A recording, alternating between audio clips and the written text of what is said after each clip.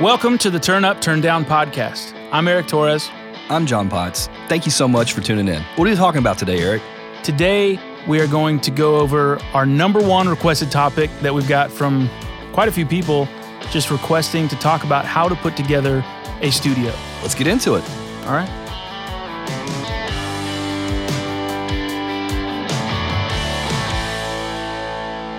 So, John, if someone comes to you and says, I want to put together a studio at my house, I want to start recording, what are you going to tell them? Well, the first thing I'd do is I'd ask them, what are you recording? Who are you recording? And go from there. Yeah, yeah. Are you planning on putting together a rig, to record your own ideas? Are you a songwriter? Do you envision yourself recording clients? Do you envision yourself recording something more than just a singer-songwriter, maybe a band, where you need space for drums, a bigger area? Because all that matters. Yeah, from the very beginning, it matters. Like, sure, you can have the smallest starting point, but if you have that in mind that you want to record drums and everything, probably makes a little more sense to go there to at least get most of the way there from the beginning. Right. There, like you just said, you can start small, even if you are planning on going big, but the way you start small in that scenario is still different than the way you start small if you're recording just a guitar vocal for yourself. So you might have to do a little more quantity over quality from the beginning. Exactly. You can always start small with, my plan is to record guitars and vocals, and I'm going to get a good quality mic and a good quality interface first. But I know that in the future I'm budgeting for let's say a high quality mic or something like that. But if you're doing drums, you need to at least have enough inputs on your interface to do it, and obviously the mics to go along with those inputs, and so that it's very important to not. I've done this. This is 100% advice from experience. You could spend a lot of money on stuff you don't need, and you could also spend a lot of money buying bad gear that you're going to need to replace sooner than you think, because it's not up to even the basic quality that you need. Right. So one of the most important questions, I think, is what really matters when it comes down to just putting together something to record. Right. So let's talk about kind of the basics. What would be the minimum people would need? And we can just talk about it from different perspectives. We can go from why you would need this for a singer-songwriter, why you need drums, all that kind of stuff. So the first thing you need is recording software and an interface, right? Yep. So the interface gets you from a microphone. I don't know why I said it that way. Microphone or and a sound source into your computer, into recording software. I think you and I both use Pro Tools, so we're probably just going to say Pro Tools a lot instead of DAW or whatever the word is. Right. Just to tape or to Pro Tools. That's what we're gonna say. Right, sure. There's definitely different software options out there, and they're all in different price ranges, and it matters a little bit, I think, what you're planning on doing. Pro Tools would probably be described as the industry standard, and if you're as much as we want to fight it, it still is the industry standard. Exactly, and if you're planning on being, let's say, an editor, somebody that works with a producer, they can edit their tracks or whatever at home and bring it back to the studio the next day, Pro Tools is probably the way to go. Yeah, if you plan on doing stuff remote sessions or whatever. Because there's even a lot of musicians that might get stuff, like, hey, can you put a guitar pass on this? And they've never put together a rig. So I think that might be helpful too. It would be helpful maybe for you to have Pro Tools as well, just to keep it consistent across, from machine to machine, from person to person. Right. A lot of songwriters, people that don't do, let's say, recording or mixing per se, but they do create or compose, are Logic fans. Yeah, big time. It seems like more of a creative. I think it has more in the. It's not that it has. Yeah, it's Pro Tools has plenty of instruments that comes with it these days. I just think that the Logic version of them is easier to get a good sound quickly. Yeah. Presets are good, and so people that are maybe trying to make an arrangement that has strings and horns or whatever, they don't need to spend a lot of time trying to find the right sound. They can just put it down. I think that's a good option for songwriters. Right. The other one is Studio One. That's one that people are. I hear a lot of talkings about, and people that were Pro Tools people, and they're converted completely. So that's Yep. that's great. I think it's more competition that makes everyone step their game up. Pro Tools is going to start offering some of these things that They will. that other companies are offering now. So that's great. So a lot of these interfaces. Can I say one? Can I jump in here? Yeah. We're not going to talk about this a lot, but there is another option besides recording software, and that's standalone recorders that I don't think either of us have ever used, right? I had one at one point. Right. There's also a thing called tape. Sure. Yeah, that's That's about all we're going to talk about it. yeah. There is a world out there for people that have a standalone. Some of them are digital, some of them are tape, some of them Right. can be linked to a computer. Some of them are very nice, but we don't use have any them. We're not experience gonna with them. talk Yeah. about them. Continue. So these interfaces, that's the main way to get in and out. Well, that is the only way to get in and out of your computer, in and out of the software. They have anywhere from 1 to 48 inputs. Yeah, and they typically come in pairs, right? So the lowest end will have a single channel, Right. like one input, but then it usually goes from 2 to 4 to 8 and 16 Yes. is kind of the way it runs. That's right. So almost every single one of these interfaces will be compatible with any platform you're recording into. I kind of want to look at it at a low end, a mid range, and then high end, and then sky's the limit at that point. Right. Like John was saying, 1, 2 inputs, 4 inputs. Why do you need multiple inputs? I'm asking you. Yeah. So one input is a little limiting. You can only do obviously one thing at a time. If you're a singer-songwriter, you would be presumably doing a guitar, maybe a piano, something, to lay the background track down, and then you would Right. record a vocal over it later. Some people may not like that, may not be comfortable with that. They may want to record it at the same time. That wouldn't be possible on a one-channel interface. Well, but If you're recording it with one microphone, it could. then it takes away your editing. And Exactly, yeah. what else? The good thing about some of the one-channel interfaces these days is that a lot of them are iOS compatible too. So if you have an iPad and you're kind of like an on-the-go person, you can take it Yeah. with you and do that stuff. So that's cool. But Those are getting so good too. It's crazy. They really are. The thing I would probably say though is that the difference in price between a one-channel and a two interface is, in the grand Tiny. scheme, it's pretty negligible. Right. So I would say that most singer-songwriters, if that's what you're setting up your home studio for, and I don't even want to say singer-songwriters, I think that's probably limiting. Let's say composers, where you know that at any given time you're not doing more than one source and a vocal, a two-channel interface is good with you. Four-channel interfaces are for people that are maybe doing small groups for like maybe recording a rehearsal, a band rehearsal. Right. A couple direct mics, maybe a couple room mics, Yeah, that kind of thing. You can get a bass. You can get guitar, you can get a vocal. good drum kit. Yeah. For And mics. a lot of times in that scenario, what I've done is you have a mixer, like a standalone mixer that's like maybe all the drum mics are going in, and then you're taking a stereo output of the mixer, or even a mono output into the interface. You can do it like that, mix it kind of beforehand. Another thing to think about when you're doing when you're choosing your interface 2, 4, 8 is to look for expandability. Some of these have a digital input option that allow you to do another 2 or 8 channels depending on whatever format of digital it is. Right. Well, there's some, especially like the UAD stuff. They kind of make outboard preamps that work perfectly seamlessly with their interfaces. Right. So their interfaces have 1, 2, 4, 8 preamps, and then they make outboard. But they'll have more inputs. Right. They have more I/O. So you buy their 4-channel preamp.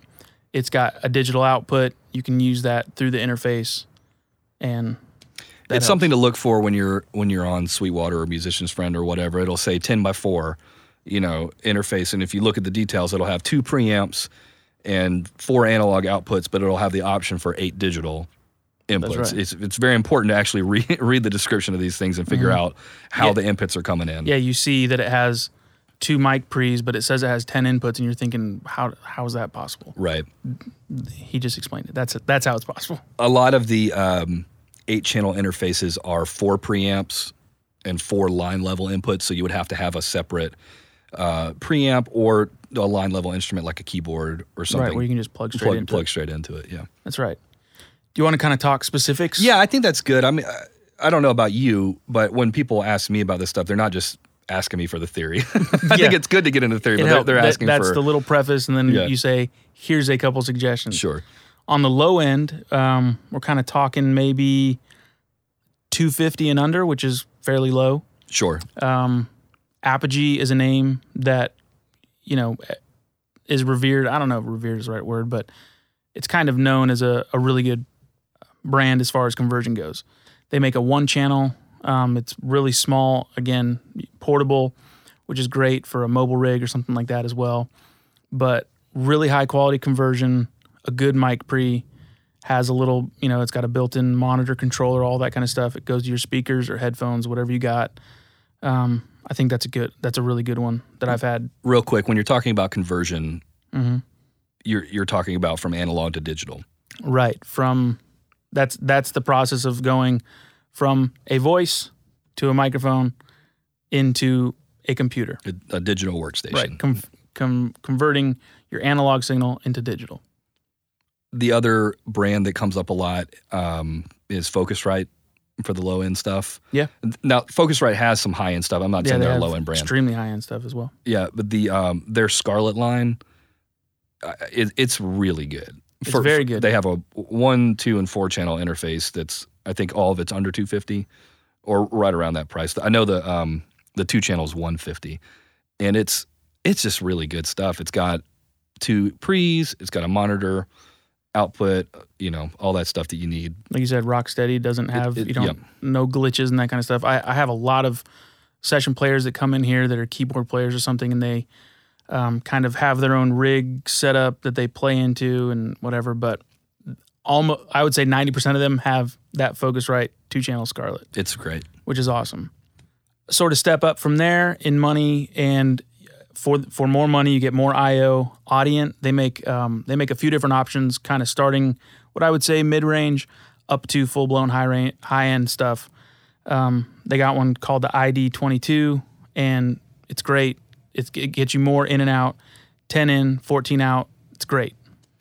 The other two that are I think great mid-level options are Apogee and Universal Audio. Yeah. Apogee, both of them have offerings from between $400 and $1,500 or $2,500. Right. But just depending on how many inputs and outputs you need.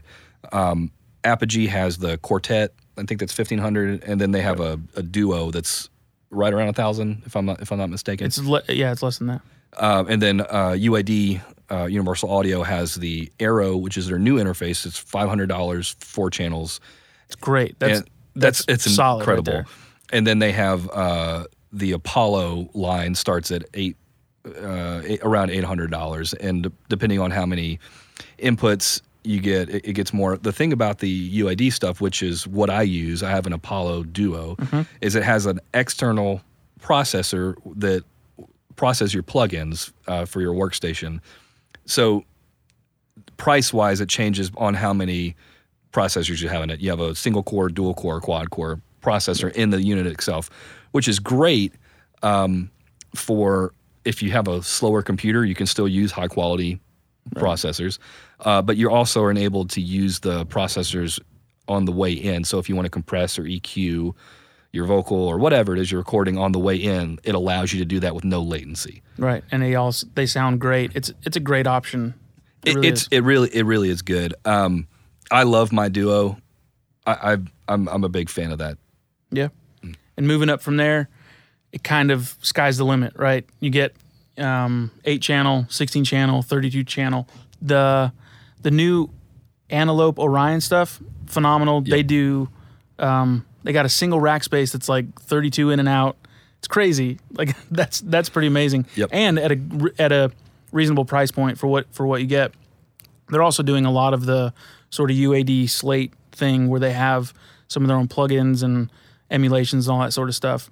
I use Lynx converters, Lynx Aurora. Kaboom! We have crazy weather right here in Nashville right now, and it's kind of freaking the converters out, and you probably heard that. So yeah, I use the Lynx Aurora. It's 16-channel, high-end, like mastering grade conversion. I like the way they sound, and there's the Avid. All those brands are great. Once you get to that point, it's kind of like whatever you're Get what you comfortable want. with using. Yeah. The big thing that you're going to be jumping from the mid range or the higher end of the mid range to the high end is that typically the high end stuff doesn't come with built-in preamps. Right. It's just conversion. Right. There's no monitor controller, all that kind of stuff. Some of them might have line level inputs. Some of it has, other MADI or whatever. There's all sorts of different types of inputs. Some of them are digital only. Right. But either way, you would need to get your own external preamps to work with that gear.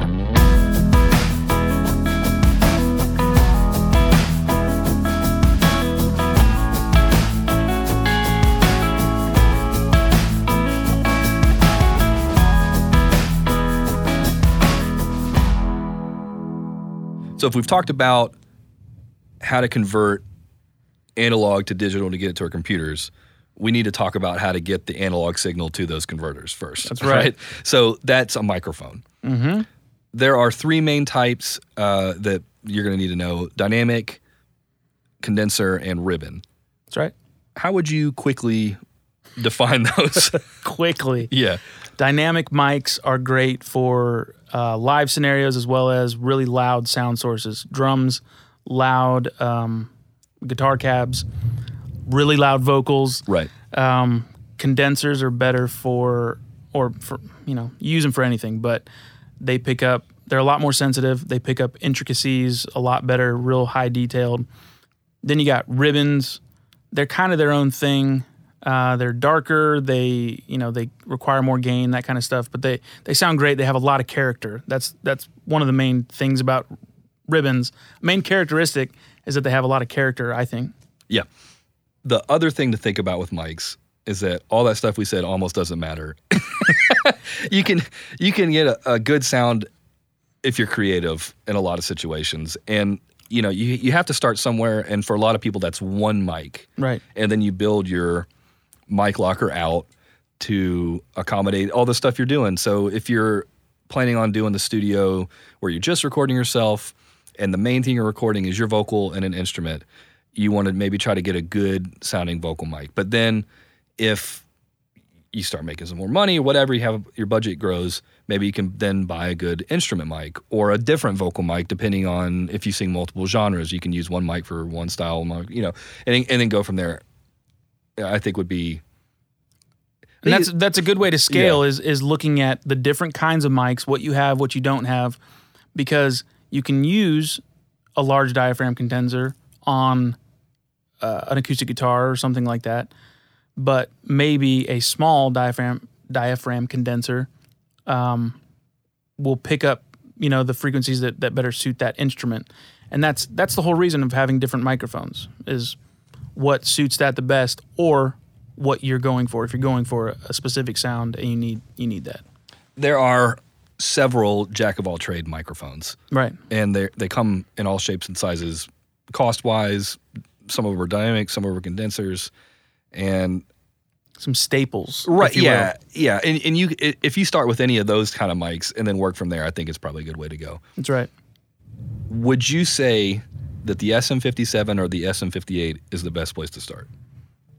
Yes. I mean, why not? You will find more SM57s than any other mic in the studio. Usually they have 10 of them just because they work on a lot of stuff, and they're $100. Yeah. Shure is the brand. Shure, SM57. The 58 is very similar mic, but, more tailored for vocals. Yeah. I'm recording this on an SM58. Sounds great, doesn't it? It sounds awesome. And 58 is a ubiquitous live vocal mic. That's right. And the 57 is as ubiquitous as an instrument mic, but mostly for guitar amps. And snare drum. Exactly. Guitar amp, snare drum, that is a 57. You can use it for other things. Some people like them on toms. They certainly work for it. I wouldn't say it's my favorite on that. But you really, and there's an old joke, you could record a whole band with a 57, and I really think you probably could. I absolutely have. I was in a major studio. They had all kinds of stuff, and we recorded everything with 57s, and it sounded good. Yeah. You had a lot of other gear to help you out, but that helps. So some sort of, again, you got that dynamic condenser and ribbon mics. We're going to break it down a little bit into the low, mid, high end. So some quote unquote low end, we're looking like $300 and below. We're talking brand new prices here, so some of this might, go from one category to another. Some brands to look at again are Shure, MicTech. I love MicTech microphones. They make something from $100 up to $1,500. Pretty solid brand. Rode is another brand that makes great stuff. They make some good kind of low end, price wise condenser mics. The NT5s, little pencil condensers, sound great. The Shure KSM line is great. They're kind of low mid up to mid range microphones. The 137s, the small ones, the KSM 32, 44, those kind of get up higher end stuff. But that's a good line to look at. They're bulletproof and very versatile. You can use them on a lot of stuff. In the ribbon category, Cascade Fathead, a lot of people are using that. You're starting to see it at not just home studios, but real studios. It's a smaller company. They sound great. I have a pair of them. They work on a lot. What I like about ribbons is you can use them on guitar amps. They sound great. But for drums, overheads, or room mics, it's really... There's depth. They roll off some high end. Exactly. That piercing cymbal thing doesn't show up with ribbons. That's right. I like them on vocals. It doesn't work for everything. You have to have a powerful singer, or it's... The signal to noise is too much. For a ribbon mic, you usually have to use more gain, which is not a problem when you have loud sources, guitar amps, drums, that kind of... They have enough sound pressure we don't need to use the gain. But if you're talking about a vocal, you really have to kind of crank it if they're not. And so it'll get a little noisy. But it can be cool, especially for like a jazzy thing or something like that. Yeah, rock, it can work. It just rolls it off, warms it up. It's a cool looking mic, and that helps singers sometimes. It does. Everything helps. Moving up kind of mid-range stuff, we're looking more 300, 750. That might sound like a lot of money, but recording gear costs money, and it's expensive. When you look at the grand scheme of things, there's $10,000 and $15,000 microphones. So when you're talking about $300 to $700, I think that's a lot of money, still, but that's just kind of the nature of the beast. When you're looking to set up a studio, you're looking to spend money, unfortunately. This is why we're talking about scaling so much. Right. If you start small and get it as your budget and client base expands, it's a lot easier to stomach the expense. Know what you have, know what you don't have. You can look for good deals, look on Craigslist, look on Reverb, whatever it is. That's a good point. It always helps. We're quoting new prices, but a lot of this can be used for a little bit cheaper anyway. Yeah, totally. The bad thing is these 57s and 58s, you don't really find those used any cheaper because they last 100 years. It's like you might find it for $90 instead of $100. But and people beat the crap out of them, so it might be worth getting a new 57. Right. A great mic I stumbled across is the Roswell Mini K47. These things are $300 and they sound phenomenal. I mean, they are really, really great sounding mics, vocals, drums. Let's just go ahead and say they just sound great. They're a good utility mic, and $300, that's great bang for your buck. That's a condenser? Yeah, that's a largish diaphragm condenser mic, and they're great. Awesome. A sort of upgrade. We mentioned the 57. The other one that comes up a ton is the SM7. Yes, it's a broadcast mic. You'll see, like radio shows, that kind of stuff. They're almost always either an RE20 or a SM7. It's a Shure SM7, dynamic, but kind of sound. It's a 57, 58 kind of vibe, just better. Yeah, it's got a little bit of a fuller. It's not as an SM57 has that mid hump that it's so famous for, and the 7 doesn't. It's not quite as pronounced, I don't think. That's right. It's great for like a good loud rock vocal. It really handles that. I see them all because it's a dynamic. People are throwing them on hi-hats all the time now. It's like becoming a big thing. It's interesting to me. It kind of rolls off that sizzle. Some just kind of general brands to look for that have a lot in that sort of mid-range Again, Rode, Mic Tech, Mojave, Warm is making mics now. I haven't used any, but I've heard great things. And again, Shure microphones. Those they make a lot of stuff kind of in this range. That's kind of their sweet spot of yeah. I'd say this the is bulk of their most of their product range is right around this this price. Ribbon mic, that Royer R10. I haven't used it. I used the one they used to make, the R101. Royer is ubiquitous with ribbon. I mean, that's all they make is ribbon mics, right? Mm-hmm. It's kind of Royer and AEA. Those are the ribbon companies. That R101 they used to make, I guess they don't make it anymore. They just replace it with the R10. Phenomenal. I mean, it's when you put it on a guitar cab, it sounds just like a 121 to me. Then you've got the Beyer Dynamic M160. Those are awesome. Classic ribbon. That's the Jimi Hendrix mic. That's right. You see them all the time. They just got a little round head. They kind of look like a 58, but not really.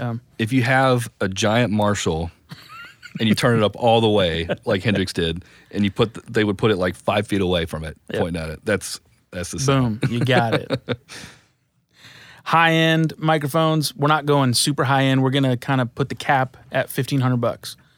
Again, might sound like a little bit of money, but that's life. Dynamic mics in that range don't really exist. If you're paying over $700 for a dynamic mic, don't. No. I think your money is better spent somewhere else. Some of those same brands come back. Mojave is great. I can't recommend those high enough. Mojave I think mics. They sound so good. I think they're great. Same with Mic Techs. I do have an endorsement with both those companies, but that was because I went to them and bought stuff, and we got along great, and they offered endorsement. I bought their product first, and then went after them, and I wanted to endorse them because I think they make great products, especially at the price point. Absolutely. You can kind of get into some low-end or less expensive Neumann mics when you get up to that. One of those is the TLM 103. Love that mic. Great utility mic. Mm-hmm. Acoustic instruments, vocals. Yeah, I think it sounds really good on vocals. It's great. I love them. Neumann, if you are not familiar, it makes some of the highest-end mics. Right. One of the most famous mics ever that you'll see is like the C12s and all that good stuff. Yeah, I like that 103 a lot. It's a good all-around mic. Yeah. On our show notes, Eric has the Block 195 listed. That's what I have as my kind of main vocal mic. I don't think they're making them anymore new. I think you have to find it used. They're still on Sweetwater. Oh, really? Yeah. Look at that. It's a great awesome. Great all-around mic. It's very FET 47-esque. That's Bach also makes the FET, I think they call it the FET 7. But there's a lot of the same characteristics that the times I've used that mic, it's got that thing, and it's kind of punchy. It's cool. It's great, and very detailed. You get that sort of high-end mic vibe out of it, right? Yeah, and I'm one of the people that doesn't do acoustic very often, and so in my studio, I kind of have that as my catch-all mic. I use it mostly to record vocals, but if I have to record acoustic or something else, tambourine, I don't know. There's a lot of things I use it for. Right. And for a large diaphragm condenser. Overhead. Exactly. For a kick out, if you want to do that FET thing. But for a large diaphragm condenser, it sounds pretty good on an acoustic guitar. Yeah. Ribbons, you get all those classic ribbons. The Royer 121, the Royer 122, I think that actually goes up out of that price range, but that's up there. The AEA R92, I like that a little better. That's the stereo one, right? No. Okay. Thank you for correcting me on the air. I think that's R88 is the stereo one. Yes. They make the 84. I tend to like the 92 better. I don't know why. It just usually sounds better when they're put up. The latest one I used, it's a new mic. It's the AEA N22. Mm-hmm. That thing's awesome. Yeah. Because some of the stuff that makes ribbons so great, or some of the things known with ribbons, like John was saying, you kind of need more gain. It's not usually quite as detailed and all that. This sounds it sounds like a cross between a condenser, that detailed thing, and a ribbon. That's cool. It's a lot, so it's great for vocals. It's a ribbon. It's got that warmth, that depth, that like chesty thing that you can get out of a ribbon with a vocal, or a vocal with a ribbon. But yeah, it just has a little more detail and all that. AEA is a old company. They've been making ribbon microphones for a long time. That's that Sinatra thing, right? Yeah. And it's like, that's the one you see is that huge grill. I mean, the mic's massive. Mm-hmm. I once mic'd up a toy piano. I had one of those on loan. The AEA, like huge That's awesome. Sinatra mic. It's like an $8,000 mic, but I was like, whatever. It looked funny, and that's why I mic'd it up. So why not?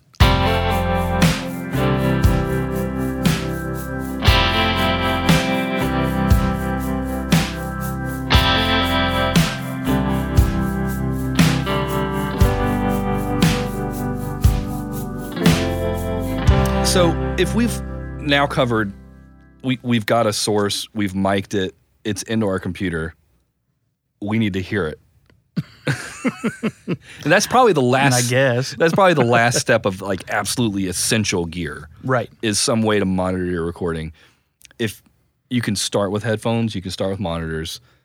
It really depends. That's sort of a question that depends on your setup. If you're trying to record yourself, headphones are probably the place to start, because you'll need to have something to monitor your recording. At a minimum. Right. I mean, I would always recommend monitors if you can. If you can't, go headphones. But even if you have monitors, you need headphones to be able to turn the monitors off and record and not get playback in the mic and whatnot. So right. Yeah, there's two different real reasons for headphones, I guess, for like you said, monitoring yourself while you're recording, or in some circumstances mixing it. But the other one would be for your clients to monitor themselves. That's right. And so there's sort of different considerations. If you're just going to record yourself, you can buy some nice headphones. Mm-hmm. If you need to have 8 pairs of headphones so a band can hear itself, you might need $400 headphones. Yeah, you might need to scale back a little bit. So the probably the most ubiquitous headphones are those Sony. I had them written down. Do you have them written down? I don't, because I don't like them. To be honest, I don't like them either. They're like 23s or something. The one that I always see, MDR 7506. Yeah, that's soup. That rolls right off the tongue. But yeah, you see them a bunch. I mean, they are good basic headphones. Better for the same price, I think, are the Sennheiser HD 280s. Yeah, the exact same price. There's more isolation. Right? Yep, more isolation. You see those everywhere. Yeah, I have a pair of them. I love them, and they last forever. Mm-hmm. They maybe not studio standard. I don't know. It seems like they kind of took over from those like Fostex awful. I won't even talk about them. Another good one that I have, Audio-Technica ATH M20X. I wrote down the model number. They're $50. Awesome. And they sound pretty good for what they are. They would be a great if you need 5 or 6 pairs of headphones, kind of headphones. The ones that John is using, the AKG K240s.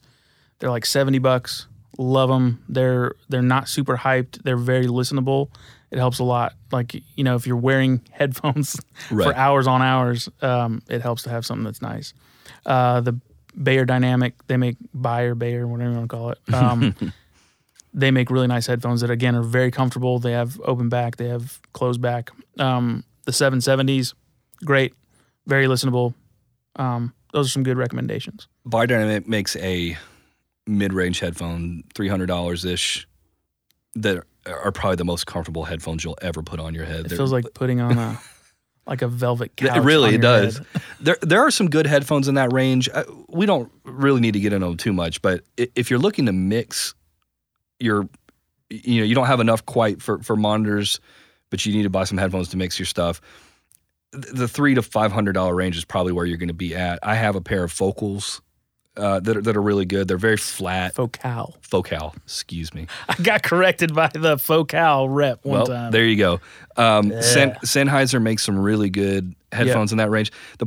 I have a pair of them. I love them. The higher end HD headphones. They are a little bit hi-fi. They're almost more meant for like listening to like a vinyl record on headphones. Right. And so they're a little, I would describe them as soft. But they sound great. And if you can kind of get used to how they translate, they could be a good option too. Yeah. But Grados, actually. Yes, Grados. Those are the best. They look super funky and stupid, but they sound amazing. They don't work in loud situations. No, they're open back, most of them. They're open back. and it's meant for you to sit in a room and mix or whatever. But I've mixed on those headphones, and they're awesome. I'll tell you about the Grados. We had the choice in a class I took in college between the Sennheisers and the Grados. They're basically the same quality.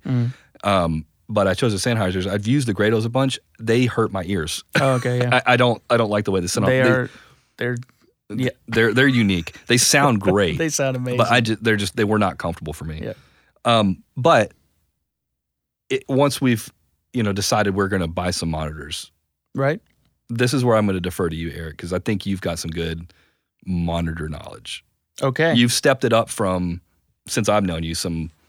You've gone up a couple levels in that. Yeah. Monitors are, just monitoring in general when you're recording is everything, because you're only as good as what you're hearing, right? So it is important, but I get that expensive monitors, headphones, whatever it is, it costs a lot of money. There's a few price points, or let's say it like this. There's a few areas in this chain that we're talking about where it makes sense to spend money if you've got it. Right. And I would say that monitors and microphones more so than interfaces. Sure. If you're trying to decide between 2 out of 3 or 1 out of the 3, your monitors are going to scale with the rest of your rig. Mm-hmm. So if you buy nice monitors, it doesn't matter if you upgrade the rest of your stuff. Your monitors are still going to be nice and they work. The problem with interfaces sometimes is technology changes. They may not be compatible with newer gear. So right. It may not always make sense to buy. No matter what you buy in that realm, almost guaranteed you're going to upgrade at some point. Right. Just to make sure it works with your computer. Right. Microphones are in the same category as monitors, though. A good microphone's can be a good microphone forever. And the best thing about monitors, I didn't mean to cut you off there. You're good. The best thing about monitors is you don't have to buy the best pair as long as you know what you're getting out of them. Right. So I used to have Event Precision 8s, good kind of mid-high end. I don't know, maybe just mid-range. But I knew them. I had them for 8 years, and I knew them inside and out, and my mix is translated. And that's the most important part with any monitors. The two things I'd say when you're thinking about buying monitors, listen to them first. Do not buy monitors without hearing them. Do not do it. Even if you have to buy them and put them in your room, knowing that you're going to return them, you need to listen to them. The other thing would be, how big is your room? If you've got a 5x5 closet that you've converted into your recording space, you don't need 8-inch monitors. Right. You probably need headphones. Right. That was a bad example. But if you've got a big enough room to support the 8-inch woofers, go that route. The smaller ones might not work, and vice versa. Right. So again, kind of broke it down into some low, mid, high end. Under $400. Now we're talking per pair of monitors, because you need 2 most likely. You can mix in mono. Wouldn't recommend it. Adam makes great. I wouldn't recommend it at all. Adam makes great monitors. Yes. The new PreSonus Aris. I just heard those. They sound great. I've had experience not with the Aris, but a couple different PreSonus monitors, Yeah. and I think they're a quality product for sure. They're nice. They kind of sound like you want to listen to them. Right. That's a good thing with monitors. There's some, a lot of people have like those Yamahas. I don't really like them. I put them on here because I guess you can get them to translate those HS series. I'm not a fan of those. They're super boxy and just. I agree. But they are, a lot of people have them. Right. So I guess they're good. In the mid-range? Yeah, mid-range monitors. Again, it's kind of those same brands that just you're going up in woofer size, right? Right. A lot of those that I mentioned before were like 4, maybe 5-inch woofers. And so those same sort of brands, the PreSonus Aris, but like the 8-inch, so you get a lot more low end. Yep. Whoa, voice cracked. The Atom, you're going up to the 7-inch woofers. I like the Atoms in this range. I think they're pretty good for their money. I do too. And some of the most bang for your buck monitors, the Focal Alphas, are phenomenal. I like them better than some of the high-end Focals. I really do. They just sound more pleasant to listen to. So the Focal Alphas, the 50s, which is a 5-inch woofer, the 65, which is 6.5, That's like most of these are named where you can figure out how big the woofer is. yeah. If there's a 5, 7, 6, 8, Yeah. that's usually the size of the woofer. But those are great. I really like them. They're good. High end, moving up from there, we're talking like $800 and up. Again, the Focal Alpha 80s, they're right at $1,000. That's pretty good. I mean, for what you're getting, it's great. The Presonus Scepter, they're really funky looking. They have like a woofer with like a horn in the middle of them. But I had a buddy in the same building as me anyway, had another studio. He had those. I really liked listening to him when I was in there. I did a couple little projects with him. Dyn Audio, that's another one you can start. They make a lot in this range. Yeah. It's all really good. Yeah, they have a few options. They all sound great, and they're usually like even like the 5-inch Dyn Audios are great. They have like a lot of snap to them and stuff. I think they're really good. I would say the only problem with the Dyn Audios that I've heard is they almost sound a little too good. Like they kind of make the Genelec thing. Yeah, they kind of make everything sound awesome. Yeah, and you got to be careful of that. But the same thing, like you said earlier, if you get to know your monitors, you'll know what's going on. But I like the any. So I just upgraded my monitors from those events to some PMC 226s that are expensive. But even still, I had to relearn these. They're just because you buy expensive monitors doesn't mean everything's easy and you mix everything like a pro all of a sudden. It took a good month. I did pick these because they had the similar kind of footprint to my previous monitors. They had the same sort of low end feel to me, and that's probably why I picked them, because they just sounded a little bit familiar, just a lot more detail. And that's kind of what you're getting when you get up into the high end monitors, like the stereo imaging. The components are exact and real precise, so that vocal is like right up front, right in the middle, and it does make some things easier.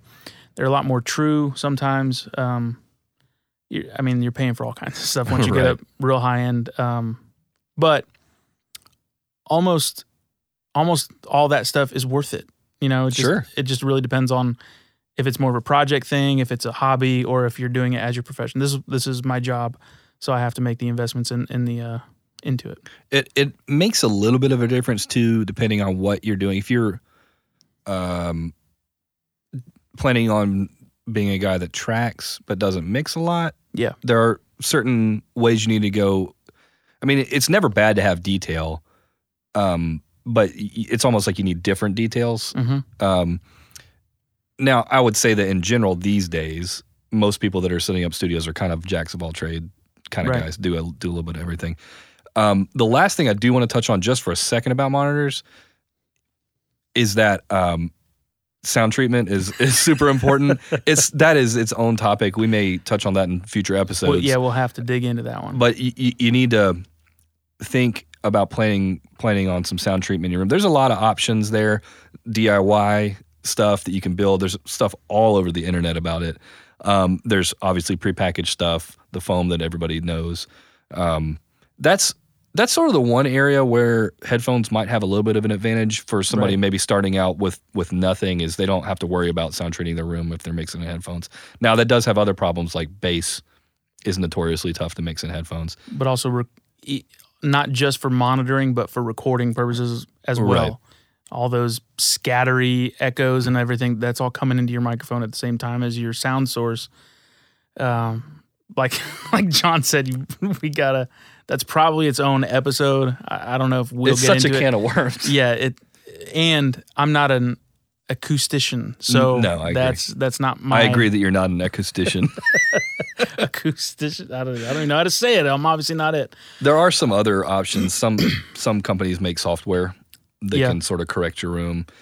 The only one that's worth a damn is the one I don't remember the name of the company, but I tried it over Vintage King and it was like $8,000. I'm like, oh wow, cool. Something I'll never have. Right. Might as well be $80,000 as far as I'm concerned. But yes, acoustic treatment. Owens Corning 703 is probably your best friend. You can just put it on your wall, put a sheet over it, and anything helps really with acoustic treatment. Almost every single room will have some overtones and all that kind of stuff. It's just all about how you treat it and what you can do to minimize that. Even, furniture helps. Everything helps. Carpet could help. Bookcases. Everything. Yeah. But every room will need it, and it is worth spending some time and energy tackling that.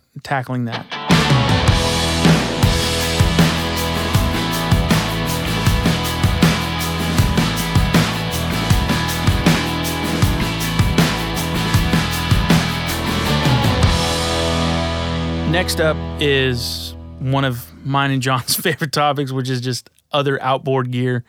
It's fun. It's sexy. It's good. Yeah. This is when you can go to a message board and learn about 900 things that you didn't know about, but you need immediately. There's everything. That's this category. The most necessary, I guess, would be mic pre's. They're endless possibilities. Again, breaking it down, low, medium, high, some great low-end sort of budget companies to look at. Black Lion, great stuff. In general, they make really good budget-friendly, budget-conscious products.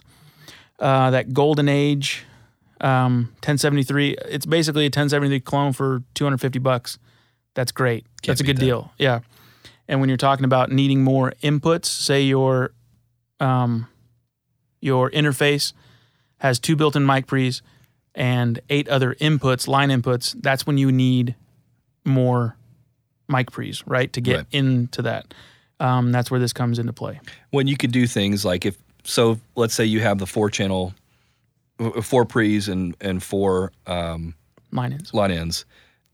You may not record 8 sources all at once, but you may record a female vocal, a male vocal, and just want different flavors of a mic preamp. It's great to get something at that price range that can give you just a different flavor. Well, and some of these, I would say, especially those 2 that I just mentioned, those will beat out a lot of the built-in. That's why you get external pre's, is because those are going to beat some of the low-end interface preamps, built-in preamps. Once you get up into the kind of mid, high-end stuff, that's when those pre's get better. But I would when say you talk that about needing a good sound source, even with the mid-high pre's, they're probably engineered to be not no character, but like minimal character. Right.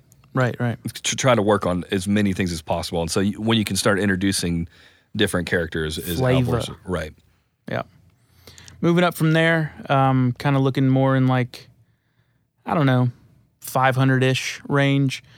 Some of those brands come back. Warm Audio makes all their stuff. The WA12, it's like a 312. The Tone Beast, the 1073 type pre, those are all great. The Black Lion stuff, they make the standalone rack versions and everything. A great bang for your buck. It's more expensive. It's $850, but that Audient ASP 800, that's 8 pre's for $850.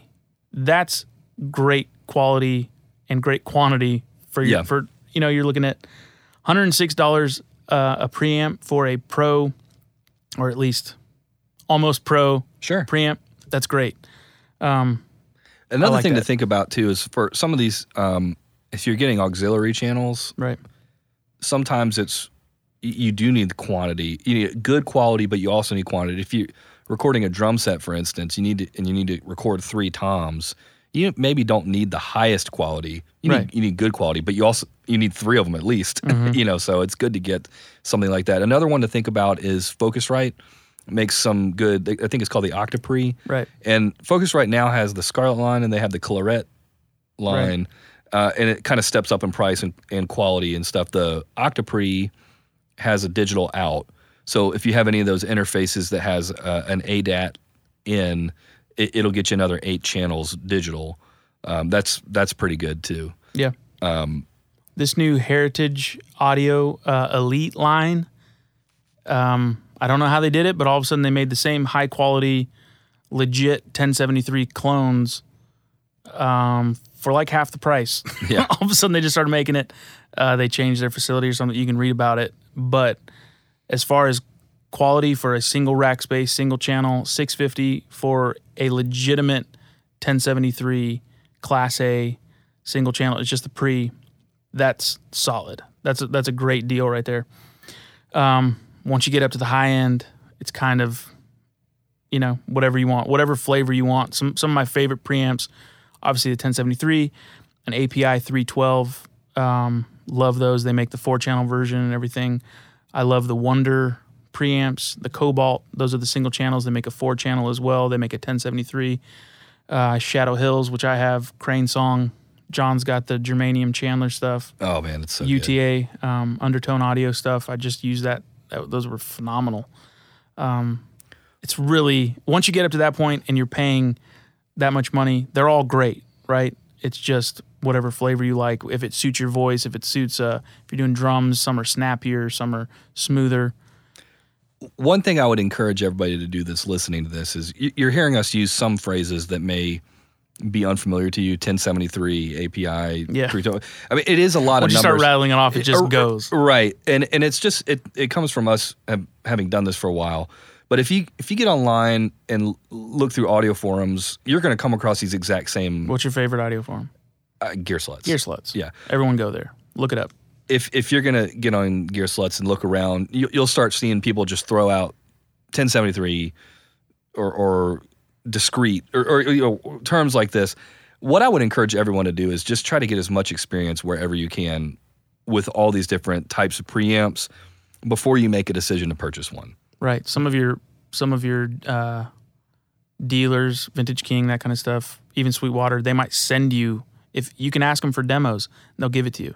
Some rental places, same sort of stuff. Yeah, definitely look for the rental market. And when you're in a studio, if you have the chance to go to record either your band or some other band that you're producing, pay attention to the gear they're using to get the sounds. You know, if you're trying to go from somebody who has to always go to a studio to having your own studio, you know, try to kind of pay attention to what's going on, because I'll tell you that you can get lost online with everybody loves the blah blah blah, right? And it may not be your thing. Yeah, you know, just because something is good and high quality doesn't mean you're going to like it. Right. So the 1073 is a great tracking pre, but not a good mixing, or great tracking EQ, but not mixing EQ. What does that mean? Yeah, there's a lot of stuff, and it's you're really going to find it out. You're going to make some wrong decisions. That's okay, because I would say that the one real solid benefit I can give you to buying something that's more expensive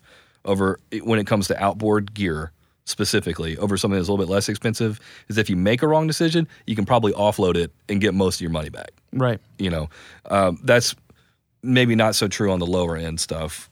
Lower end stuff you're going to lose money on. Right. High end gear, it holds its value 80% and up, you know, kind of pretty good, which is helpful. And again, to reiterate, a lot of this stuff can be found used. I hardly buy anything new.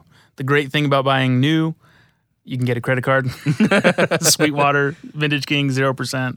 That's helpful. But look for deals. There's people that are closing down studios or just downsizing. You know, they used to have a tracking studio, getting rid of mass amounts of gear. You can get great deals on stuff. And I would say that musicians and engineers are notorious for having they just want something new. I'm kind of in that place right now. Yeah. I've got this compressor I love, but there's a new one. Yeah, exactly. I'm like, it's the same SSL style thing, but I'm like, I kind of want a new one. Why? Other outboard gear, you're talking about compressors, EQs. All that is very application specific, I would say. So very much. So I want to maybe cover some brands in those price points. That might be helpful. Just a good kind of point you in that direction. I just came across the Freudenstein stuff. It's all gold. It looks kind of weird. It looks like it's got an ear for the logo. Their stuff is great. Some of it is very counter. Their high-end stuff is not intuitive and it's funky, but they make some outboard stuff, 350, 400 range. Their EQs, compressors are great. Lindell, they make good budget-conscious stuff. Yep. Up from that a little bit, you're looking at Warm Audio. They make a lot of great stuff. The Warm stuff is great. The 1176. The 1176 is incredible. the LA2, Yep. the Pultex they make. I guess they make like an LA3A now, right? Mm-hmm. I think I haven't that's a used that brand new one. thing, yeah. Stam Audio, same stuff. They make an SSL bus compressor that's like $400 for a stereo bus compressor that sounds phenomenal. In the right application, it sounds just like an SSL compressor. It's great. DBX is another. They make some 160s, that kind of stuff. They're good mid range, and this stuff is pro gear, right? This stuff is pro. I say mid range. I'm looking at price range. That's what I talk about when I'm talking about low, mid, and high price range. It doesn't just because everything that we're recommending we've used and we think can get the job done. Yeah, and is well worth the money. Right. Moving up from there, just like everything, sky's the limit. You Right. can go get yourself, a Fairchild if you want and spend $15,000. But Empirical Labs distressor, everything Empirical Labs makes is great. The distressor is my single favorite piece of recording equipment. Yep. Likewise, the retro stuff is unbelievable. Stay level. Yeah, everything they make, really go crazy. All those big brands, that you see at Universal Audio, the 1176, the LA2A. Those are compressors as well. Compressors. They are what they are, and they're worth it, and they're great pieces of gear. The SSL stuff. Yeah. All those brands that you see all the time, API, Neve, SSL, they're all great. Go listen, put your hands on the gear, learn to love them, learn to hate them. Just have fun. Use your ears. Gear is fun. So the last thing to talk about, I guess gear-wise, is computers. I mean, we can't get away from them. Right. It's probably the most frustrating part of the chain because they're always upgrading and you've got this operating system and the new one's out and it doesn't work with all your stuff and you got to pay money to upgrade all your stuff. I have an iMac. I've had it since 2014 or so, 15, Mm-hmm. 15, I think. And it works great. It's still working great. Yeah, we're Mac guys over here. It's important to, in my opinion, get as much as you can afford in the form of RAM when you get your machine, especially if you're getting something like an iMac or a laptop that's hard to upgrade, because that RAM is going to be more beneficial for you. Yeah, when it comes to processing stuff. So it's worth it to spend as much as you can on that kind of stuff. Internal hard drives are not as important. You're mostly going to be recording to external drives. Yeah. In the audio world. 7,200 RPM. Yep. Do it. Love it. USB 3. Get it. Anything in the Mac world, I probably recommend. I mean, you can get the job done now. Yeah. Mac I have a Minis. friend with a tracking studio across the street. He runs it on a Mac Mini, and he has 24 in and out constantly all day long. He said he never has an issue with it. That's sweet for a computer that's 9 inches by 2 inches tall. It's crazy. Great. The main thing I would say to be mindful of when you're looking for a computer, we talked earlier about how most of the interfaces work with most of the software. Some of the software is operating system dependent. Mm-hmm. Logic only works on a Mac. Some of the interfaces are Mac only. A few of them are traditionally Mac only that have just now come out with Windows stuff. I'd wait to see how that goes before you just jump in. Yeah. But so just to keep that in mind, Windows is fine. We just don't work in that world. Yeah, I haven't touched it in a long time. When I started on Pro Tools, it was Mac only. And now I'm just comfortable on a Mac. Yeah. Just think about, do you need to travel? Do you not? I mean, that's kind of where it's going to be. Sure. Whether what kind of application you're looking for, pick something. Yeah, I mean, Get really, a MacBook, whatever. It's all going to run great. So I guess the main thing is HD or not. If you're going to go Pro Tools HD or something, PCIe cards, which you can get Thunderbolt stuff for that. Yeah, I have an HD rig. that's a good point. So I have a tower, and that's why I'm probably going to always have. I don't know. I'm going to upgrade, so I might get like a Thunderbolt chassis or something. That's the good point. Whatever interface you get is going to have either Thunderbolt, USB, FireWire. Some of them are still FireWire. So you just need to make sure you have a machine that has the correct input or can be converted to the correct input. Yeah, most will have some conversion cable or something. And then, like John said, external hard drives are important for everyone. Some great brands, Glyph. Yep. Glyph drives are great. I have a bunch. I have about 8 sitting on my desk right now. LaCie, that's another known one. Mm-hmm. But I mean, sometimes you just get a backup as well. Get a lot of backups. Get a backup of the backup of the backup. And for that, just get it. Just have hard drive space sometimes. And look into some cloud storage. Yeah. Options too. Super helpful. The thing that I guess the category that people don't think about very often. What did I label it? I think I labeled it something very boring stuff. Yeah, boring. That's right, boring stuff. So under boring stuff, we would talk about cables, mic cables, instrument cables. I would put external hard drives. There's nothing less sexy than buying a hard drive. Right. I hate those days when I go spend $500 and it's just on hard drive. But you have to. Something it sounds simple in concept, but it's not always done in practice. And this is, again, speaking from experience. If you've got a mic for every input on your preamp or your interface, 8 inputs, 8 mics, make sure you got a stand for all those mics. It doesn't really work with that one. So, and mic stands aren't cheap. They aren't. You need to make sure you budget for that, and especially a good. It helps to have good stands too, as they last longer. They last longer, and it just makes it easier. So you're not having to go and readjust it and all that kind of stuff. The main thing about a stand, I would say, is make sure you have a stand appropriate for the application. Kick drum mics need to have a stand with a weighted bottom, type thing, and a boom, right? And then if you've got a condenser mic, mid-range or high, whatever, you need to have a stand sturdy enough to hold it without dropping it, because it's going to break if it falls.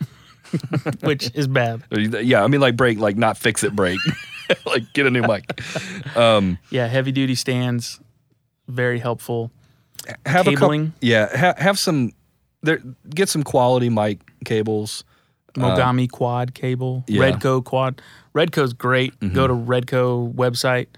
DIY cables is the best way to go. I would look into just YouTube some how to solder cables. It's not really all that difficult. It isn't. And a soldering iron, you can get a decent one for $20, and you're going to get a lot more bang for your buck if you make your own cables, because you can buy it in bulk.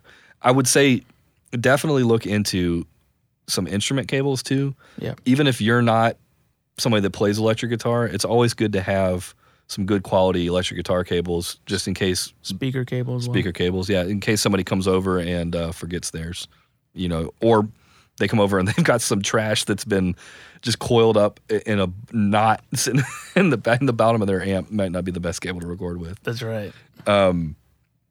Pop filters. We're laughing because we had to scrounge around and find these pop filters. I swear I have 2 pop filters around here. A comfortable chair. Headphone extension cables. All that stuff. Yeah, it's just stuff. It adds up. And it adds up money-wise. I have a patch base, so there's patch cables. Those aren't fun to buy. That's boring stuff. Yeah. I think that about covers all the boring stuff that you actually need to have. Monitor stands, maybe. I don't know. When you see it, or boring stuff is a lot of that stuff that just kind of comes up, and you're like, well, guess I'm going to Guitar Center to buy it, just because Right. it does. It just comes up. Boring stuff is when it's good to have a music store in your town that's open till 8. That's very helpful. You think we covered it all? I think we probably didn't, but we covered enough. If you are listening to this and have any good ideas that we didn't touch on, send us an email. Yes. If you have any more questions or want us to cover something more in depth in a future episode, send us an email. Also, just on this specific topic, if you just want any suggestions on putting your rig together, I would love to talk about it. I like talking about gear. So Sure, absolutely. hit us up about that too. So thank you for listening, and stay tuned for more episodes soon.